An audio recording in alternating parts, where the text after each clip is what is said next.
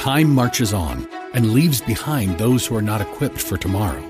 We cannot predict what will happen in the future, but we at Regent University aim to prepare you for it. With world-class professors in over 150 programs, the opportunities to find success in your field are many. So don't let tomorrow pass you by. The journey to your brightest future begins here. Visit regent.edu/learn more.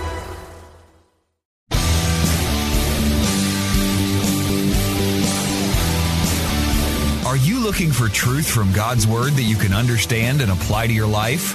You'll find it today on Make It Clear with Dr. Stan Pons. Listen now as Stan makes it clear.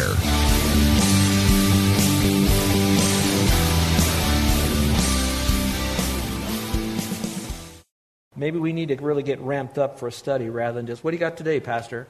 To be really prepared for it and to be prepared for it as well.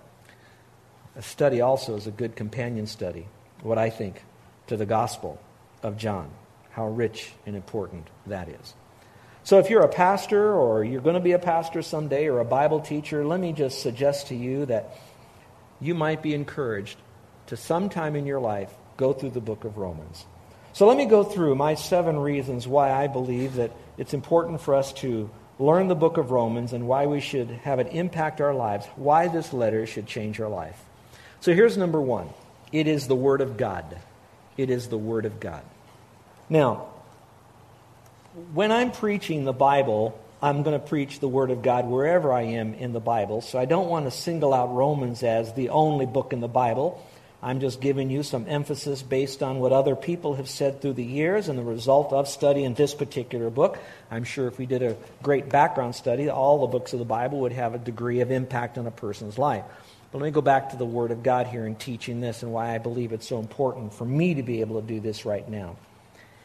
By me going through Romans, it will protect me, and thus you, from me going on hobby horses and really teaching and preaching what I really like to teach about.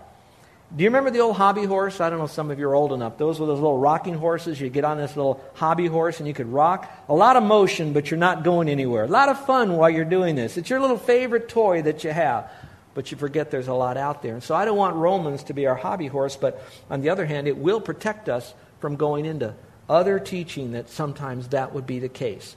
Those of you that have been around Christianity long enough in preaching, you'll probably find your pastors out there that'll have their little hobby horse. It could be prophecy. It could be the inerrancy of Scripture. It seems like that's all they want to teach on. And for us, we want to learn God's Word, and it'll protect us from that. And I believe that's quite important.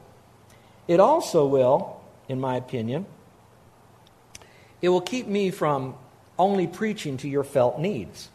In other words, while I know you might come in with financial problems and you might come in with relational problems and you might come in with issues about how to just do life, I get that. I have those challenges in my life too. We all do.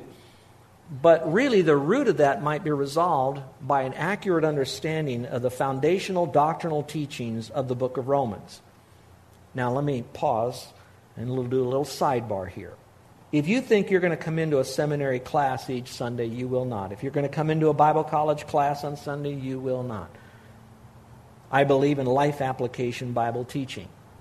So you will have practical day-to-day experiences from God's Word in the teaching of Romans.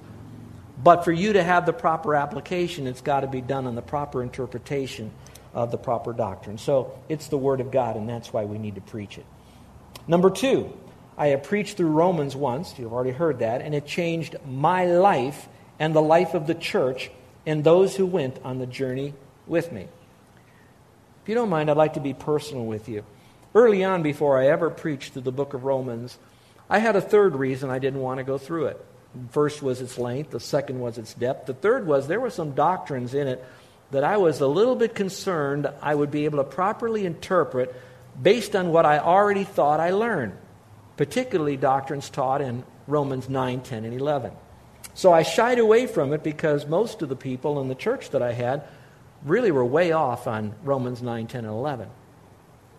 So I jumped into the book of Romans because I felt if I would teach it, it would change my thinking, change my understanding, would grow me to a greater understanding of the teachings in Romans 9, 10, and 11. Do some reading there, you'll see why. Those are the most difficult chapters in all of the book of Romans, and some people say probably in all the New Testament. So it changed me. It changed the life of our church. 2 years ago, I had the privilege, they invited me back, and that's amazing in itself, of grace, and they had me preach. And when I came back there, you wouldn't believe how many people would show me the book of Romans. Out of all the books that they had preached to them, the book of Romans was the most marked book in their Bible, and they would tell you their lives have never been the same since they have studied and applied the book of Romans to their life. In fact, one of them even said this, "Watch this, Pastor." And he took his Bible and he kind of opened it up and he just threw it on the pew. They had pews in that church. And when they did, it opened up, and guess where it flopped open to? Romans, all right? Now, I'm not here trying to get you to have a specially marked version of your Bible in Romans. But what I do want you to have is a deep understanding of this, and I hope that you'll go on the journey with us and that our lives will be changed. What a spiritual growth pattern that will be. And so I'm praying that it'll happen with our church here, individually and corporately. Let me give you the third reason. If you'll notice, these are actually building to a crescendo here. The first is the Word of God, and then it'll change our lives. But there's also this unique majesty to this portrait of Jesus Christ. You see, while we're going to learn the tenets of the faith, the biblical orthodoxy of Christianity, I don't want us to have just a book on doctrine. I want us to see that the doctrine are the foundational teaching, but what should happen is it should change our heart to a heart of complete expressive worship to the Lord, to Jesus Christ Himself. For all this is doing is pointing to the person of Christ and who He is, God, and what He's done for us on the cross. And because of what He's done for us on the cross, it changes us, and the result of all of that is appreciation for who He is and a worship of Him. There's this wonderful majesty that we see in the portrait of Christ. If you will, for just a moment, listen to what a more current theologian wrote, Andres Kostenberger. He said, John's Gospel, together with the book of Romans, may well be considered the enduring twin towers of the New Testament. Well, I preached through John, and now we're going into Romans, so I pray that you'll stay with the course on this. Now would be a good time to take a break. You have your Bibles? Open to Romans chapter 1. And then Romans chapter 16. Why do I want you to take a break? Because I too want you to see the majesty of the portrait of Christ in the first paragraph and then the last paragraph of the book of Romans. So if you will, open Romans 1, Romans 16, and kind of have it open on your lap. And I'm just going to read this to you. And if you want to, please feel free to mark down how many times Jesus Christ is referred to directly or through a pronoun or some reference in the first paragraph and the last paragraph of what is often known as a doctrinal book. It is not about dead orthodoxy. It's about the living Jesus Christ. Paul, beginning in verse 1, a bondservant of Christ Jesus, called as an apostle, set apart for the gospel of God, which He promised beforehand through His prophets in the Holy Scriptures, concerning His Son, who was born of a descendant of David according to the flesh, who was declared the Son of God with power by the resurrection from the dead, according to the Spirit of holiness, Jesus Christ our Lord, through whom, Christ, we have received grace and apostleship to bring about the obedience of faith among all the Gentiles for His name's sake, among whom you also are called of Jesus Christ.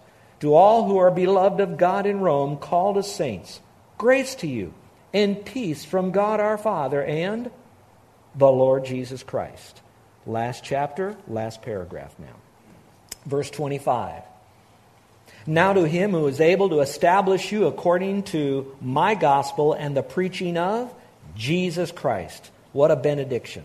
According to the revelation of the mystery which was been kept secret for long ages past, but is now manifested, and by the scriptures of the prophets, according to the commandment of eternal God, has made known to all the nations, leading to obedience of faith, to the only wise God, through Jesus Christ, be the glory forever and ever. Amen. So while we're going to be learning these doctrines, I want you to know more than anything, we want to see the portrait of Christ, which then that leads into my fourth reason. which is that I personally am hungry for Christ, and I hope you are too. I'm so hungry for Him that I want this to be a worshipful experience, that we will be deeply in love with Christ. But watch this now. The correct Christ, the authentic Christ, the genuine Christ, the Christ of the Bible here.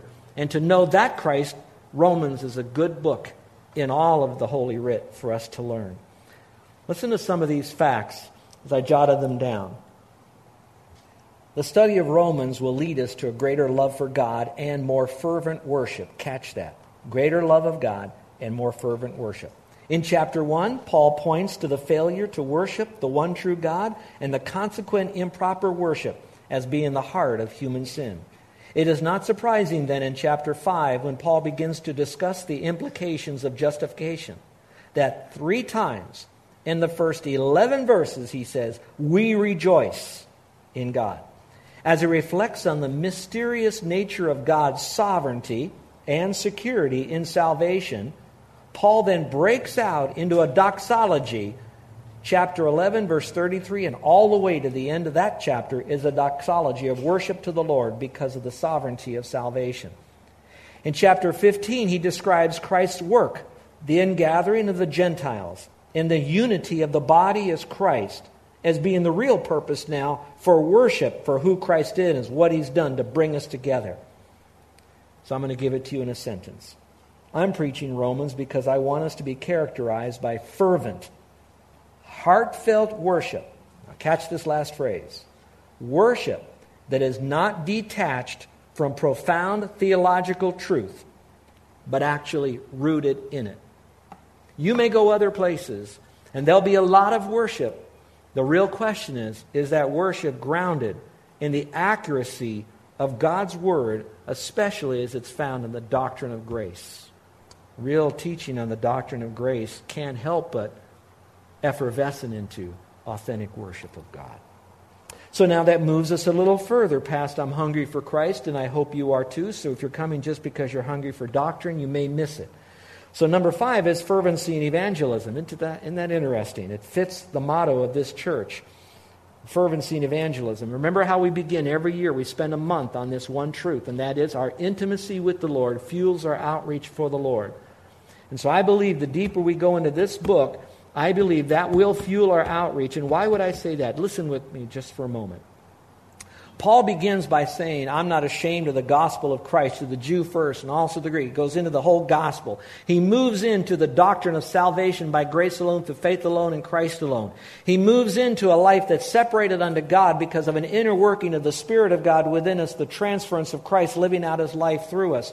The security that we have and the worship that we have. Now we want to present our lives a living sacrifice unto the Lord. And that springs out into being a debtor and being bold and not ashamed to get that gospel out, using our spiritual gifts and the way God has made us, all for the purpose so that other people can come to the accurate understanding of salvation by faith alone, have a relationship with Christ, love Him with all their heart, grow in grace and the knowledge of Him, and then go out and repeat the process. So if this book is taught correctly, it should propel us out of these walls and put us right up against other people who don't know Christ, and with confidence be able to and accurately present the simple plan of salvation. Here's number 6. The 6th reason is a most urgent need of historical Christianity today is doctrinal clarity. And if you don't mind, I'd like to add a word to the outline that's up on the screen. While I am I'm kind of a bugaboo about clarity, hence make it clear, I'd like to speak, though, that you can be clear. Let me say it a different way. We can be clearly incorrect. Can you catch what I'm saying? So I don't want us just to be clear, I want us to be correct. We can be very correct, but not speak in such clarity and simplicity. Therefore, how correct we are will never penetrate the thinking of a person who needs it simply stated to them. Now, all of that, I want to give you the backstory of it. There is so much teaching on how to get to heaven today that will boggle your minds that is completely wrong. Now, let me really boggle your minds. In what we might call even Christian churches. I don't mean denominational Christian churches, but in Christian churches. If you listen today, you're going to hear everything from going to heaven is by faith alone and Christ alone, for the glory of God alone, and the very next Sunday, that same man who will say then that what you need now is to turn from this, and you got to stop this and start that and do that. And all of a sudden you have an inconsistency in the clarity of the gospel, which all of a sudden went from a clear message to a muddy message to an incorrect message, which then ends up in a damnable message. And so my belief is that I would like to so equip you that you would be correct and clear in knowing and communicating and living the gospel. Now let me say it another way. There are those of us that will be on this island for a long time, should the Lord lead us to do that, of course. We got that. But there are others of you who are going to be flying in and flying out. These are our military personnel, which we are very grateful that you're here. You are welcome here. We are honored that you would even come to our church.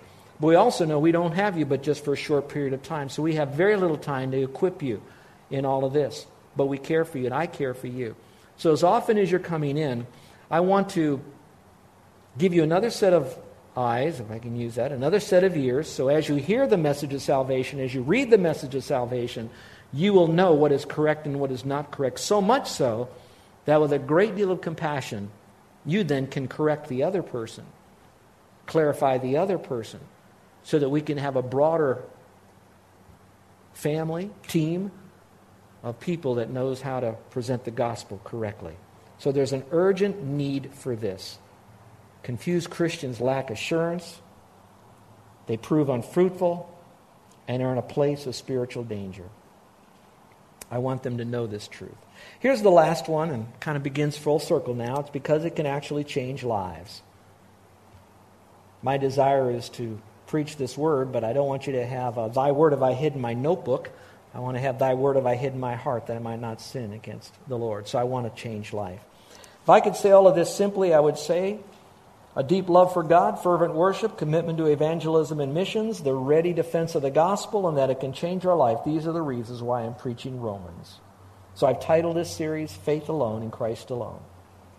Faith Alone in Christ Alone. I'd like to invite you to pray for me. I want you to know the struggle that I'm having with this book in a pragmatic way. This is pragmatic now, not doctrinal, but just pragmatism. I have 23 commentaries and books in my own personal library alone on Romans. I have hundreds in my software called Logos that I can access at any time. Not to mention what we have in our own theological library on the third floor, 5,000 volumes up there. There's so much out there. I have so much to go through. And so many great men have gone before us, but I want to talk about you right now. Can I talk about you for a moment? I call it the knowledge pyramid. And maybe some of you in teaching can use the same pyramid, but in your culture. I'm going to call it the knowledge pyramid. Using the term acquaintance, casual, close, and intimate. In this audience of those who are hearing me, and Sunday after Sunday, you will fit in this knowledge pyramid somewhere. Now let's talk about the book of Romans. Some of you will be acquainted with the book. That means you've read it in your index. You might have flipped through it once or twice, and you see it in your Bible. Where's Romans now? Is that Old Testament, honey, or New Testament? So you have that acquaintance. I'm blessed because most of you are not there, but if new people come in from other backgrounds of faith journeys, that's where they are, folks, today. The casual friend in the group here will be those who, they've read through the books maybe once, or maybe they've had a preacher or two that would go to the book of Romans and grab a verse out of there to validate his point that he's making on another issue. So you have a casual understanding of Romans, but not much more than that. Then we have those who are close friends. Those are those that studied it in a small group, those that studied in Sunday school. They might even have a preacher that have taken 4 weeks to go through the book of Romans. So you're a close friend. And then there are those what I call intimate friends. You studied it or heard it preached, verse by verse. It was hermeneutically studied, so it's accurately presented. It's taught in from the original languages. The applications are spot on because it's proper interpretation. It took time to do that, intimate friends. Now here's why I need your prayers. If you were up here in my position to teach a book that we just talked about in the last 45 minutes to an audience like this, can you imagine how hard it is going to be for me? Some of you are going to leave. It's too deep. Some of you are going to leave because it's too shallow. I don't know where you are. I just know I've got a big God, and as I go to my study and I prepare these messages and I extrapolate this information from other places and I put it together with all my study, I promise you I'm going to do the best I can. But even then, you have a poor, feeble preacher. But I'll do the best I can to scratch everybody where they're itching. So my suggestion is, don't miss a Sunday. And you say, that sounds like legalism. I know you got to miss. I'm going to miss them too. But when I miss them, I'm not going to miss Romans because I'll just take it with me and give it to you next week. You can get it online. So I want you to know, I'd like you to really pray for me, but there's something else I'd like you to pray about, and that is for yourself, for one another here. I'd like you to be deep in prayer about these truths. I'd like to have the greatest possible blessing of the Holy Spirit in this church, on this teaching and from this teaching of Romans, for the good of the world, the good of our nation, for the good of the island, for the good of our church right here and all the challenges we may be going through, and for your good now and forever. And so I pray that the Holy Spirit would bless us with a deep understanding with this. So I'm going to take the time to hopefully bring us to become intimate friends. We're going to ask it questions, Romans. We're going to listen to it. We're going to do what it says. We're going to tell others about it. We're going to defend this book until we die. Why? I've already given you the reason so far today. So what can you do now to make the most out of this study? Bring your Bibles. I know guests will come in and I'll have to put some verses up on the screen, but get a Bible. I'm going to be primarily using the New American Standard Bible. It's my choice for me. And so if you'd like to follow along easily without having to retranslate, bring that. You can have your own and then go home and go back over it when you get home if you'd like. But bring your Bible. Mark your Bible. Share your Bible. Bring a notebook or something to keep notes in. Bring something to write with or even mark in your Bible. Write things down. Ask questions to me. Develop your own personal commentary in the book of Romans. Invite others. And fall in love with Jesus Christ. Remember what Barnhouse said. He said that God has always used this book to renew and refresh and revitalize the church. So my prayer is that God will use this book to revitalize me and you and the generations to come until Jesus is here. Well, that's all I wanted to say about today. We're about ready to begin our communion service. And while we're preparing this to serve it to you, here are some things I would like for you to privately bow your heads and pray about. First I'd like you to pray about is that you would trust Jesus Christ as your Savior so that you would be given an ability now that is only given to those who have trusted Christ as Savior to begin to fully understand this book. Otherwise, you're like a blind person trying to read print. You won't see it as clearly. And definitely will not understand it. So I would pray that you would realize that you're a sinner, you need a Savior, you can't save yourself, and by placing your faith alone in Him, your sins are forgiven, you have eternal life. So just take God at His word and trust Christ. Do that. Secondly, I'd like you to ask God personally to say, Lord, would you supernaturally change my life? I'm not going to force my change. I'm not going to do it in the flesh. I'm not going to do sin management. I'm just saying, Lord, I'm scared, but I know you're loving and you're gracious and you're kind and you're merciful. So Lord, change me as a Christian. Just supernaturally change me. Help me to become like Jesus Christ. I love Him with all my heart. You surrender. As we're beginning to take this communion, He died and He rose again. You have the blood and the body of Christ, not actually, but in representation. And He did all of that so the change can happen in your life and mine. Let's pray, shall we? With every head bowed and every eye closed. Our gracious Heavenly Father, I thank You that You've chosen to communicate to us Your word from Genesis to Revelation. We thank You that You have preserved it from error and that we have it today inerrant and sufficient.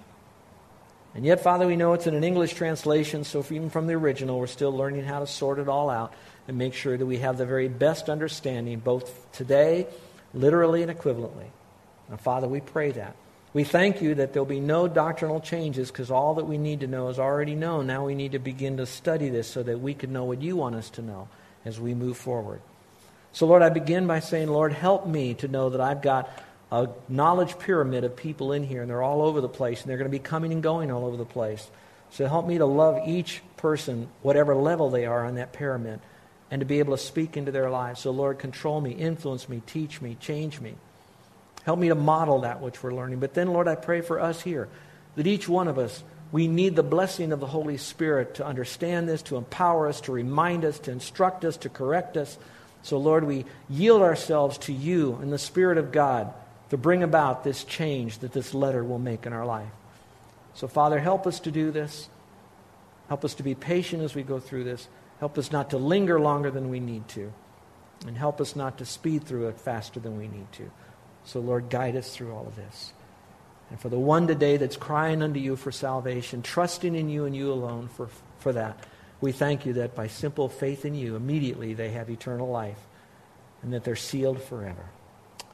Well, Father, prepare our hearts as we now prepare to, in a sense, remember you until you come again.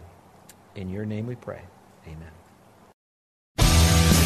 You're listening to Make It Clear with the teaching of Dr. Stan Ponz, founder of Make It Clear Ministries. Make It Clear is dedicated to taking the Word of God with clarity into every person's world. It is the support of listeners like you who make the ministry of Make It Clear possible. You can provide your tax-deductible gift to Make It Clear online by going to makeitclear.org, or you can mail your gift to Make It Clear, P.O. Box 607901, Orlando, Florida 32860. Thank you for helping us make it clear. If you would like to have Dr. Ponz speak at your church or event, please send us an email at tellmemore@makeitclear.org. Thank you, and remember to make it clear.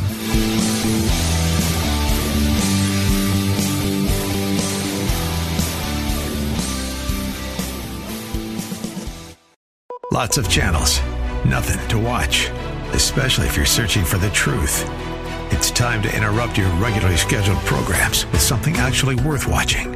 Salem News Channel. Straightforward, unfiltered, with in-depth insight and analysis from the greatest collection of conservative minds like Hugh Hewitt, Mike Gallagher, Sebastian Gorka, and more. Find truth. Watch 24/7 on SNC.TV and on Local Now, Channel 525.